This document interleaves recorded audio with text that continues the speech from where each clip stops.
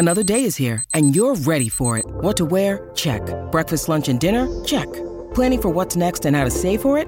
That's where Bank of America can help. For your financial to-dos, Bank of America has experts ready to help get you closer to your goals. Get started at one of our local financial centers or 24/7 in our mobile banking app. Find a location near you at bankofamerica.com/talktous. What would you like the power to do? Mobile banking requires downloading the app and is only available for select devices. Message and data rates may apply. Bank of America N.A., member FDIC. When you need mealtime inspiration, it's worth shopping Kroger, where you'll find over 30,000 mouth-watering choices that excite your inner foodie. And no matter what tasty choice you make, you'll enjoy our everyday low prices, plus extra ways to save, like digital coupons worth over $600 each week. You can also save up to $1 off per gallon at the pump with fuel points. More savings and more inspiring flavors make shopping Kroger worth it every time. Kroger, fresh for everyone. Fuel restrictions apply. Conspiracy Unlimited with Richard Syrett. Sort of the central event of the film is when Danny goes into the room and he comes back out, with his sweater torn and he's sucking his thumb and he's obviously been through something traumatic. Well, we never see or even hear described, at least not from Danny's mouth, what happened in that room, which is so unlike conventional filmmaking. They may make it a mystery, but they would reveal it at the end. But Kubrick never reveals it. If you enjoy Conspiracy Unlimited, why not become a Conspiracy Unlimited Plus member? For just $1.99 per month, you'll gain access to 2 bonus, exclusive, commercial-free episodes per month, plus access to my back catalog of episodes. To subscribe, just go to conspiracyunlimitedpodcast.com and click on Gain Access to Premium Episodes. Again, go to conspiracyunlimitedpodcast.com and click on Get Access to Premium Episodes, or click on the link in the episode notes. Conspiracy Unlimited Plus for less than $2 per month. Why not sign up today? Conspiracy Unlimited with Richard Syrett. Pursuing the truth wherever it leads. Exposing evil and corruption and the secret machinations of powerful elites. Revealing the high strangeness beneath the surface of our supposed reality. Coming to you from his studio beneath the stairs. Here's Richard Syrett. My technical producer, Tim Spreen, was telling me about this movie that he had seen, this documentary called Room 237. I hadn't seen it, hadn't heard of it. And he said, yeah, it's all about the hidden messages in The Shining, which was I believe it was a 1980 movie that came out, an adaptation of Stephen King. Jack Nicholson, Shelley Duvall, this couple are basically snowed in at this hotel. It actually exists. It's in Colorado. It's a very famous hotel, haunted, and horrific situation that happens to this family. Jack Nicholson, of course, goes absolutely bonkers. But many people have different theories as to what Kubrick was trying to tell us in that film. And not only that, in others. And I have talked to another filmmaker, Jay Weidner, who's explored this theme, the hidden messages in the films of Stanley Kubrick. And Kubrick was a very, very interesting cat, to say the least. Didn't do a lot of interviews. Maybe one, I think, with the media in his entire career, which has sort of led to a lot of speculation as to who is he working for, and was he the man responsible for faking the lunar landing, the moon landing, Apollo 11, filming it on a soundstage and so forth. So there's this whole mystique surrounding Stanley Kubrick and his films. So then I watched Room 237. It's a magnificent film, and if you haven't seen it, I really encourage you to do so. So I thought, well, we've got to get this filmmaker on and talk about it, because we've talked about the fake lunar landings, and we've talked about some of the other things of Kubrick and Eyes Wide Shut. Was he the Illuminati's designated filmmaker, and was he trying to tell us that this is what's going on in the world with that film, his final film, before he died? So, a great pleasure, having said all that, to welcome Rodney Asher, the director-editor of the film Room 237.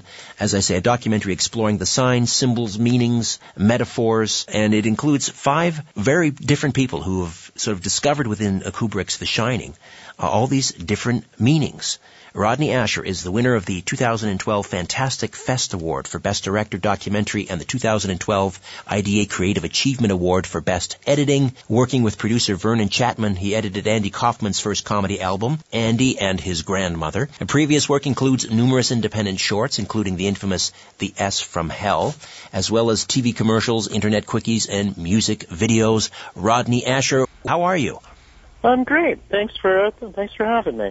And congratulations again on Room 237. I really enjoyed it. Interesting sort of subtitle, Many Ways In, No Way Out. Can you explain sort of the subtitle for those people who haven't seen the movie? Sure. Well, one of the central metaphors, of The Shining is the labyrinth. And one of the sort of exciting things in researching this project, with my partner, producer Tim Kirk, was we started finding so much research that people were doing into, the secrets of The Shining, and, we were very excited to explore them, but we took a step back at one point and said, are we sure we want to do this about The Shining? Is there maybe another film that's generated more of this stuff? And as we looked around, we looked at 2001: A Odyssey, we looked at Eyes Wide Shut, we looked at Mulholland Drive, a handful of other films. Nothing, sort of has generated nearly as much, speculation and inquiry as The Shining did. So we were, very excited to stay on course and to stay with The Shining, and, one of 100 reasons, that seemed to confirm that choice was that in some ways, Room 237 and The Shining are very similar films in that, they're stories of people lost in a maze. Now, we should explain the name of the film, Room 237, in the hotel. What is the connection between that room and the supposed fake lunar set that Kubrick supposedly created? Sure. Well, that's all, Jay Weidner's theory, and he's made 2 DVDs. I think he's working on a third now, just exploring Kubrick himself, and he's written a lot about it online. The shortest version, if we're only talking about the number itself, is that I guess in the late 70s, when they were putting together The Shining, the textbook figure for the distance between the Earth and the Moon is 237,000 miles. And one of the main questions when people look at things that have changed from, The Shining the book to Shining the movie is the number of the room where, all the worst stuff in the hotel happens, kind of the black heart of the hotel. And in the book, the number was 217. And he changed it to 237. So there's long been a story that, the owners of, I guess this would have been the Timberline Lodge, which is the hotel that they shoot an exterior of that represents the Overlook, and hence wanted them to change the number because they had a 217, and they were afraid that, guests would get a little freaked out by staying in such an infamous room. Jay says that's, in fact, not the case. But whether or not it is, there's a limitless number of alternate room numbers they could have given it. So, it makes you think about the significance of the number 237. I know I look at it, and it seems like sort of perfectly wrong number, like whether it's a prime number or a Fibonacci number, that it's like unbalanced in a way that makes it feel very wrong.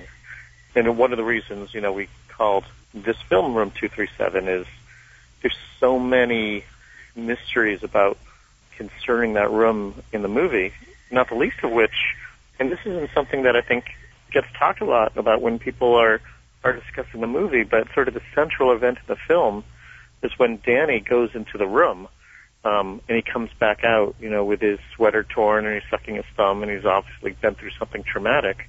Well, we never see or even hear described, at least not from Danny's mouth, what happened in that room, which is so unlike conventional filmmaking. They may make it a mystery, but they would reveal it at the end.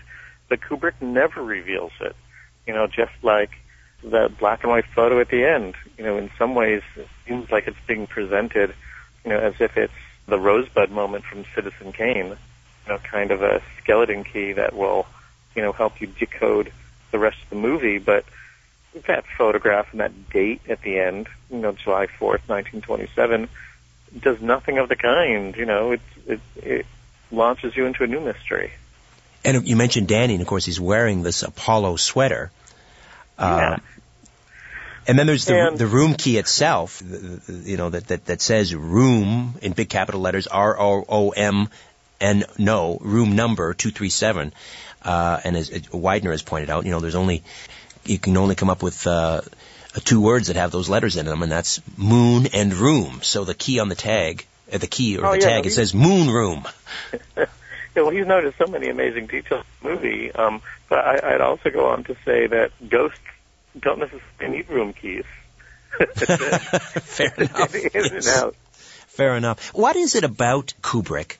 Let's talk about The Shining. I mean, it's probably the most famous horror film ever made, arguably. I mean, it's studied at universities. Many books have been written about it. I mean, there's academic analysis that goes on about this film. What is it about The Shining? Well, like I said, there's mysteries in it that never get revealed. And I often compare it to the movie The Sixth Sense, which is a good little horror movie. But, I remember the moments of the movie and, we figure out who's a ghost and who's not and what's been going on, in the entire course of the film. And I left that movie satisfied, and I enjoyed it. I never really thought about it again and was never curious to revisit it. But because The Shining leaves so many details unresolved, it nags at you, and you get called back to it thinking that, this is going to be the time, this is going to be the viewing where it's going to finally make sense. And in a way, it's kind of maddening. You can't.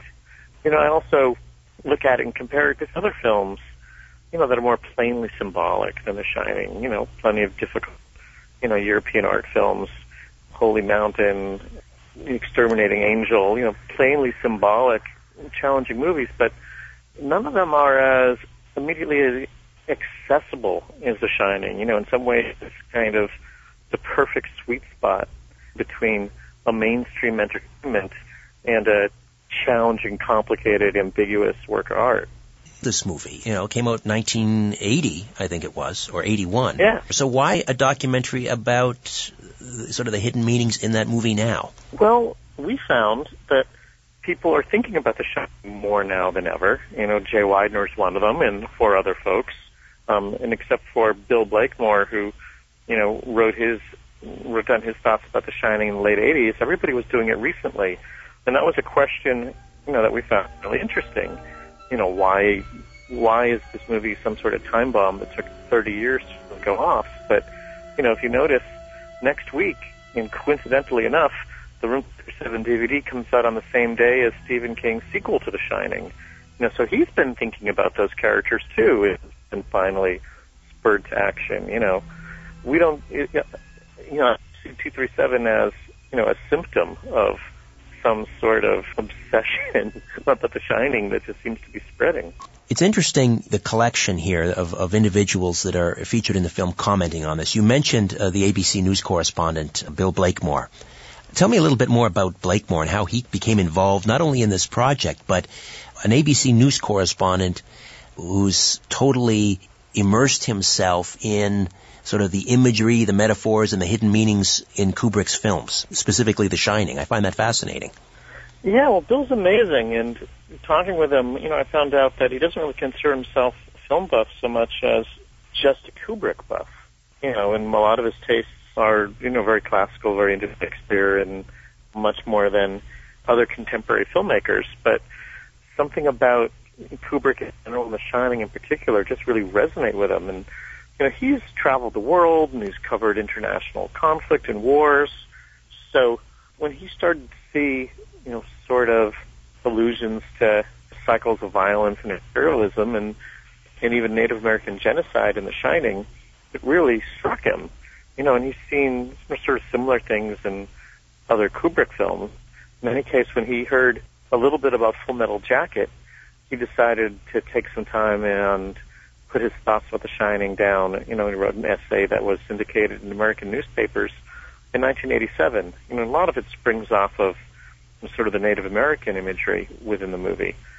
And, I talked to a lot of people who read his article, in school, in film school or in film appreciation classes. And for a lot of people, for a long time, his reading of the movie was sort of seen as the sort of symbolic take of The Shining, of record. That being that The Shining is about genocide of the Native Americans. Yeah, well, like the Overlook Hotel is, on the graveyard of Native Americans, and like a lot of people, see the Overlook Hotel in some ways, as symbolizing America itself. That hotel was built on a graveyard. You could say the entire nation, was built on a gigantic graveyard, in the footsteps of people who came before. And he had a really nice way of, it might have been like the mother of a friend of his, but, people were talking about The Shining, and, he's often bringing it up in conversation, and somebody sort of crystallized what the movie meant to them, which was sins of the past. And, like, that really resonates with me, thinking about this as a story of unstoppable cycles of violence, and both in the small picture, like the Torrance family and how Jack abused Danny before the movie starts, and then it cycles back on again, but then violence within the hotel, violence within America, violence within the world. Danny is the one, who kind of sees the way to break the cycle, by researching your past and backing out, sort of symbolically in your in the footsteps. Like one of the things I love about the way Bill talks about the movie is, not only does he see, sort of these shadows of horror and tragedy within the movie, but he also can kind of read, maybe a hopeful message for how to turn it around. I guess the clues or the hints in the film that what Kubrick was trying to talk about was Native American genocide. Very subtle, unless you're really paying attention. And I guess not until the advent maybe of videotape and, VHS, where people were able to first sort of stop and examine the film frame by frame, would you be able to see, for example, sitting on one of the shelves is this big can of Calumet baking powder, this big canister, adorned with the image of a Native American, sort of in traditional garb. What are some of the other clues that Blakemore points out that The Shining is about Native American genocide?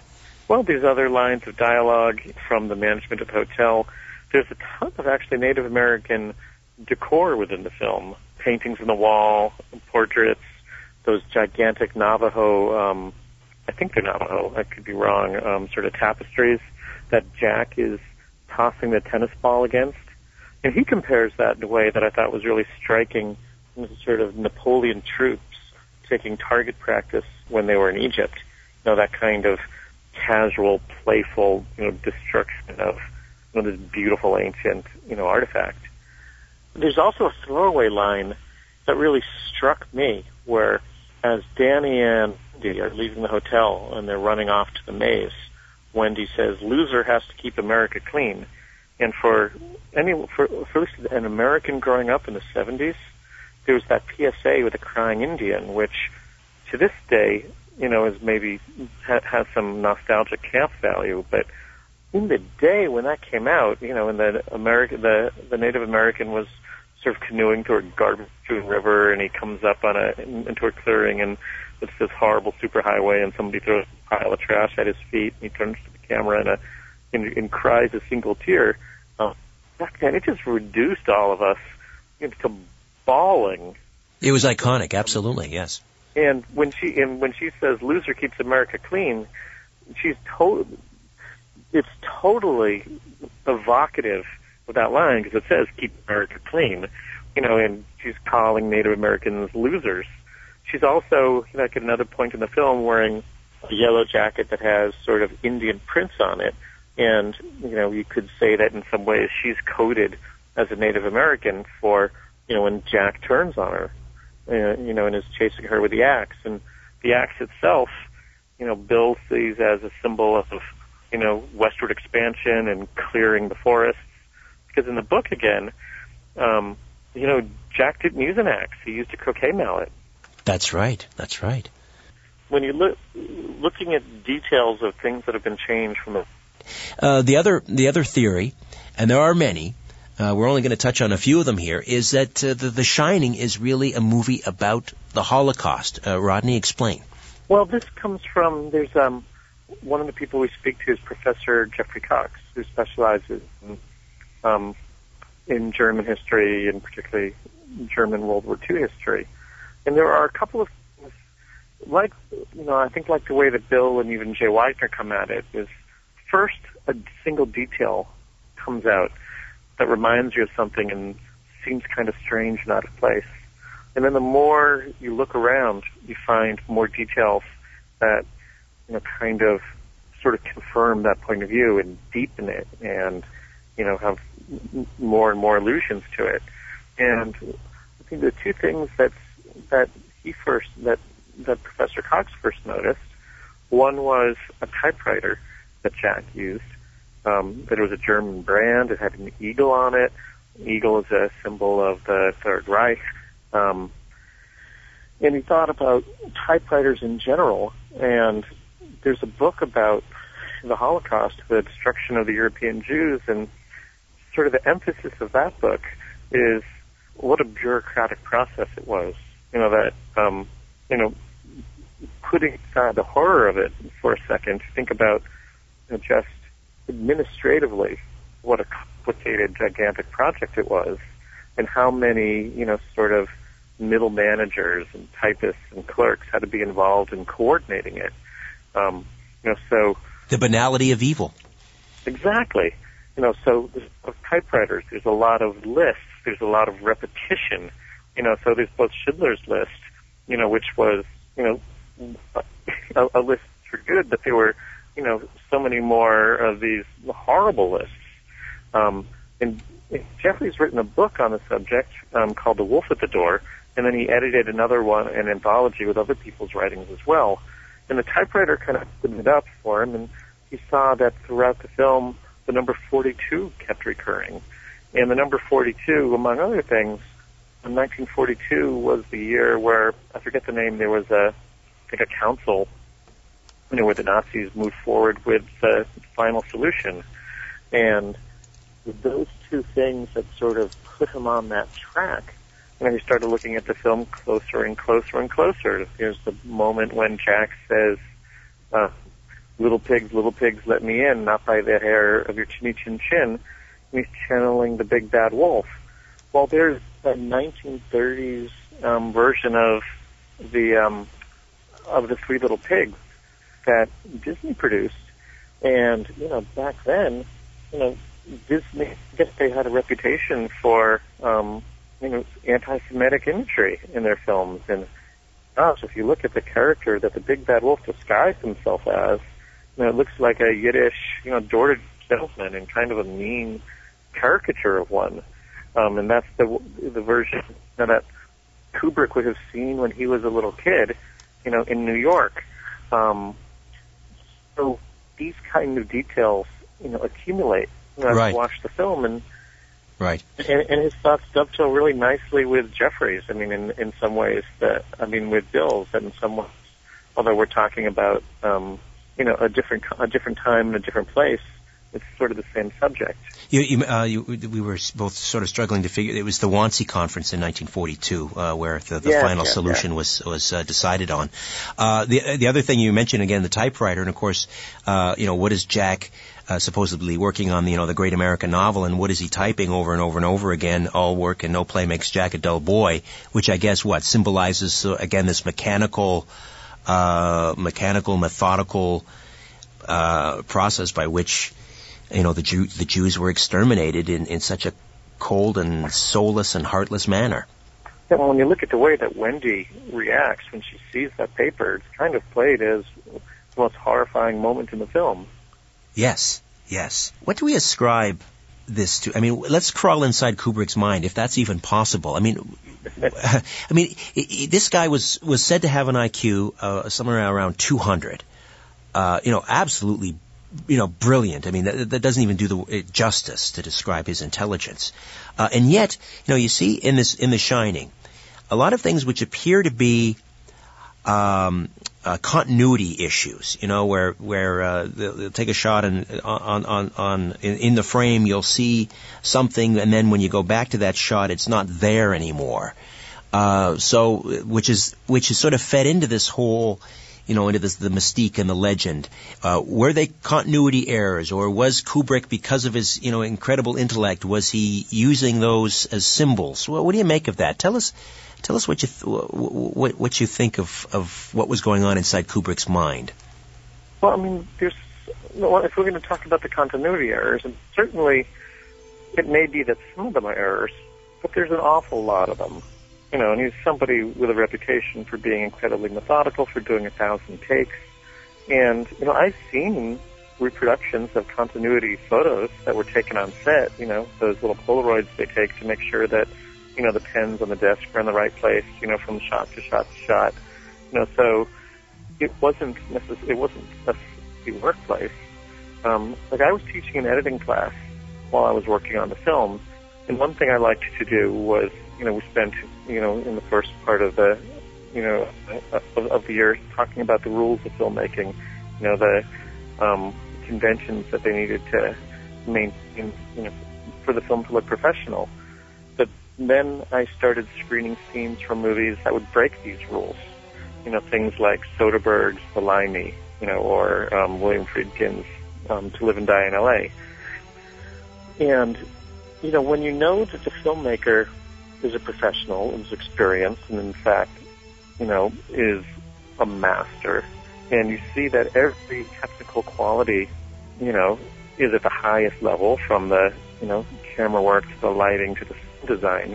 When you see things that seem like errors, they're at least worth considering as being intentional. All right, listen, we'll take a timeout, Rodney. Come back, and maybe we can talk a couple of those seemingly what seem like continuity errors, and in fact may in fact be little hints or hidden messages contained in Stanley Kubrick's movies like The Shining. Stay with us.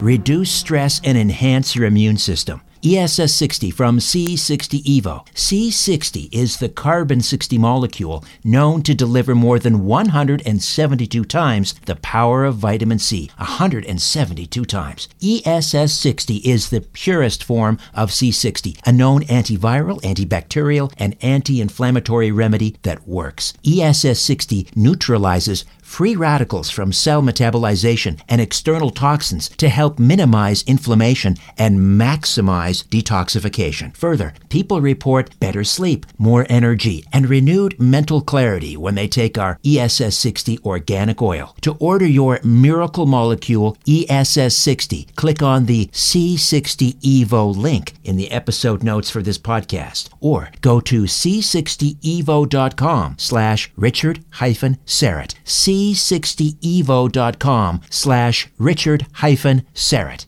Buy now and save 10% by using the coupon code EVRS at checkout. Again, use the coupon code EVRS at checkout.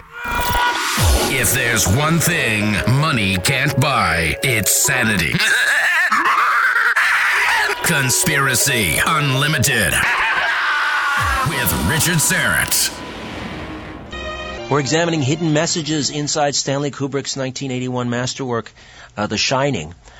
And Rodney Asher is with us, the director-editor of the critically acclaimed documentary Room 237, which features 5 sort of theories as to what Kubrick was trying to tell us in the movie The Shining. And these range from, it was Kubrick's confession that he had faked the lunar landing, the Apollo 11 lunar landing, had filmed it on a soundstage somewhere, I guess, in the Nevada desert or where have you. Others contend that it is, in fact, a movie about genocide of the American natives. And still others contend that it is a movie about the Holocaust. Now, we're talking about some of the little, the strange, some call them continuity errors, but if you really pay attention to the film, and again, I mentioned, the advent of videotape, VHS rather, and where people were able to actually, examine the film frame by frame.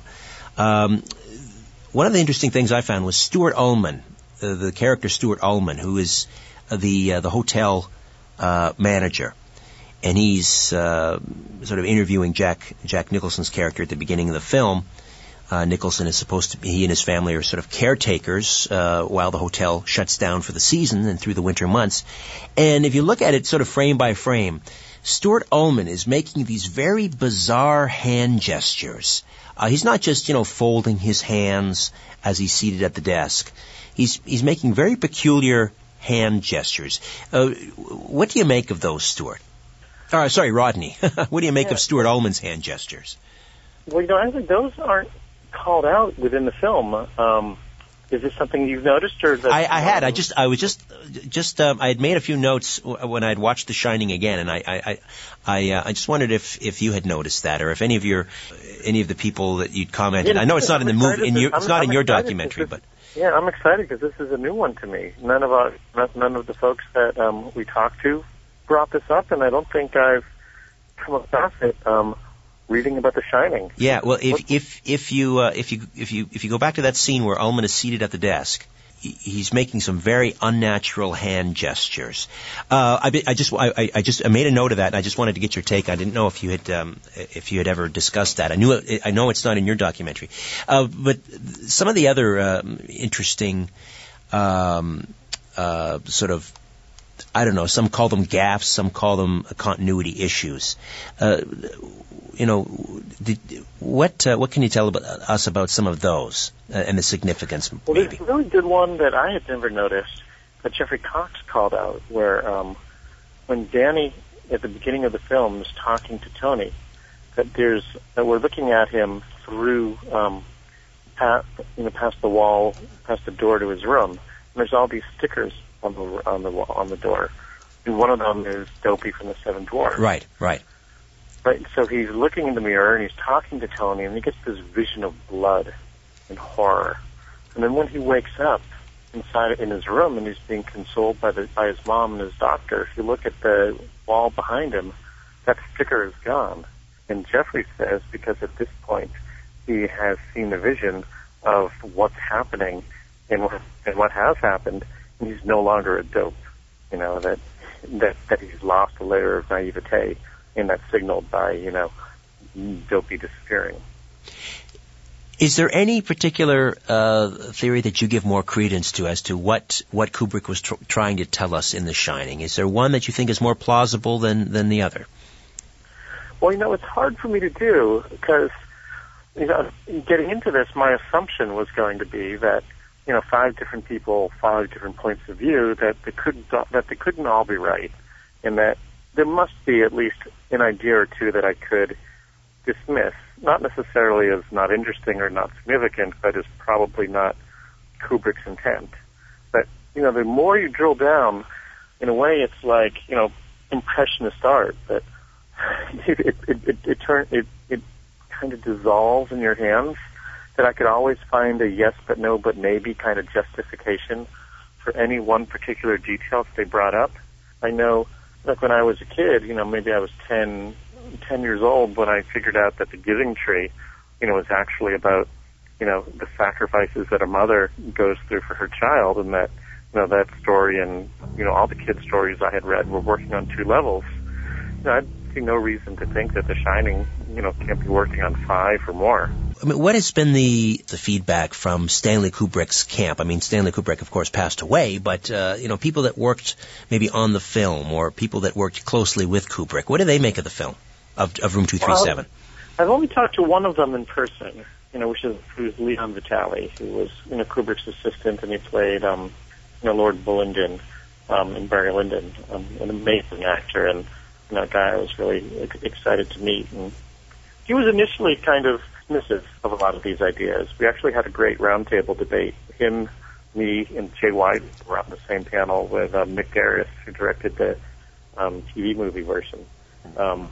And it was a pretty lively debate, and it was funny because he would say things like, the Calumet can wasn't picked because of the Native American imagery, but for the color, which to me still seemed significant that 30 years on, he remembered, this prop, which was, kind of an incidental, set dressing, is being picked very specifically, for the scene. And even the color red that it is a color that people have talked about, very specifically, as having meaning, throughout his films. And his producer, Jan Harlan, it was interesting. I've never spoken with him personally, and he was dismissive of some details, but he confirmed others. Things about the impossible, almost M.C. Escher-esque landscape within the hotel. And, I totally respect, his opinion. If the idea of, 237 is that different people see The Shining differently, he's going to see it, more differently, much, much, much differently than us. But even people who are there can't necessarily speak for, for choices he made, that he didn't necessarily talk about. People don't always explain every decision they make to everyone that they work with. And there's also, so much to say about, subconscious choices. You pick this actor instead of that one, this costume instead of this, that prop, and they all they all add up to one thing, to one thing or another. What do you make of the theory that the Shining is a film that's meant to be seen both forwards and backwards? In fact, if you were to project it simultaneously, with one version being played the normal way and the other being superimposed and run backwards from beginning to ending, from end to beginning, the sort of the resulting images are quite interesting. Where certain scenes overlay on others, and it seems to be. You're able to appreciate it at a whole different meaning or a whole different level. That is uncanny. That this guy John Fell Ryan was inspired to do it, reading something else that this guy, the Mastermind, had written about it. And the idea, very loosely, was when you look at the structure of the film, in some ways it's an inversion of 2001: A Space Odyssey. And people have talked about how if 2001 is about the evolution of mankind, The Shining is a de-evolution, a descent into savagery. And if you just very quickly think about the structure of the film, the beginning of the movie is a tour of these locations that we revisit again later.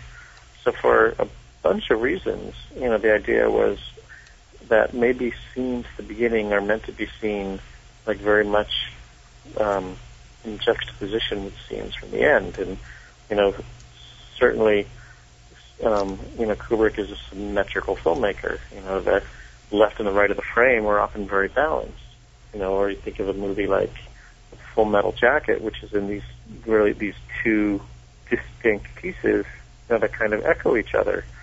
So they set up this screening where they projected it forwards and backwards, simultaneously superimposed. And the way things lined up just gave everybody the willies. And we do a short, tour through some of the highlights in 237, but I've seen the entire thing projected, with an audience, and their jaw just hits the floor as things happen, like Lloyd the bartender says, women, you can't live with them and you can't live without them. And floating over the frame is the young woman and the old hag from Room 237. And that kind of thing just happens again and again and again as you watch the film. It reminds me of when someone first brought to my attention that if you sync up the Pink Floyd album Dark Side of the Moon and you cue it so that it begins where the Metro Goldwyn Mayer Lion in the beginning of The Wizard of Oz, and are you familiar with that?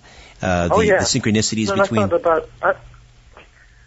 I thought a lot about that too, and I don't know if it's totally related, but when I think about that experiment, assuming that it wasn't intentional from the band, and that seems to be, what's most likely based on interviews with them, I think it says something just wonderful about, the way storytelling has evolved, long-form storytelling over thousands of years, that, sort of these patterns recur. Whether you're writing a long rock album or making a movie that, 5 minutes in, things start to get serious. 15 minutes in, maybe there's a reversal of some sort, and that kind of pattern recurs in these different works. And you put them together, and it's kind of eerie and uncanny to see the relationships. Or perhaps it says more about our need as humans to find these patterns. It's nothing more than that. It's not coming necessarily from the artist. It's coming from the audience. Yeah, well, I wouldn't dismiss that as something, insignificant or uninteresting either. Absolutely not. No.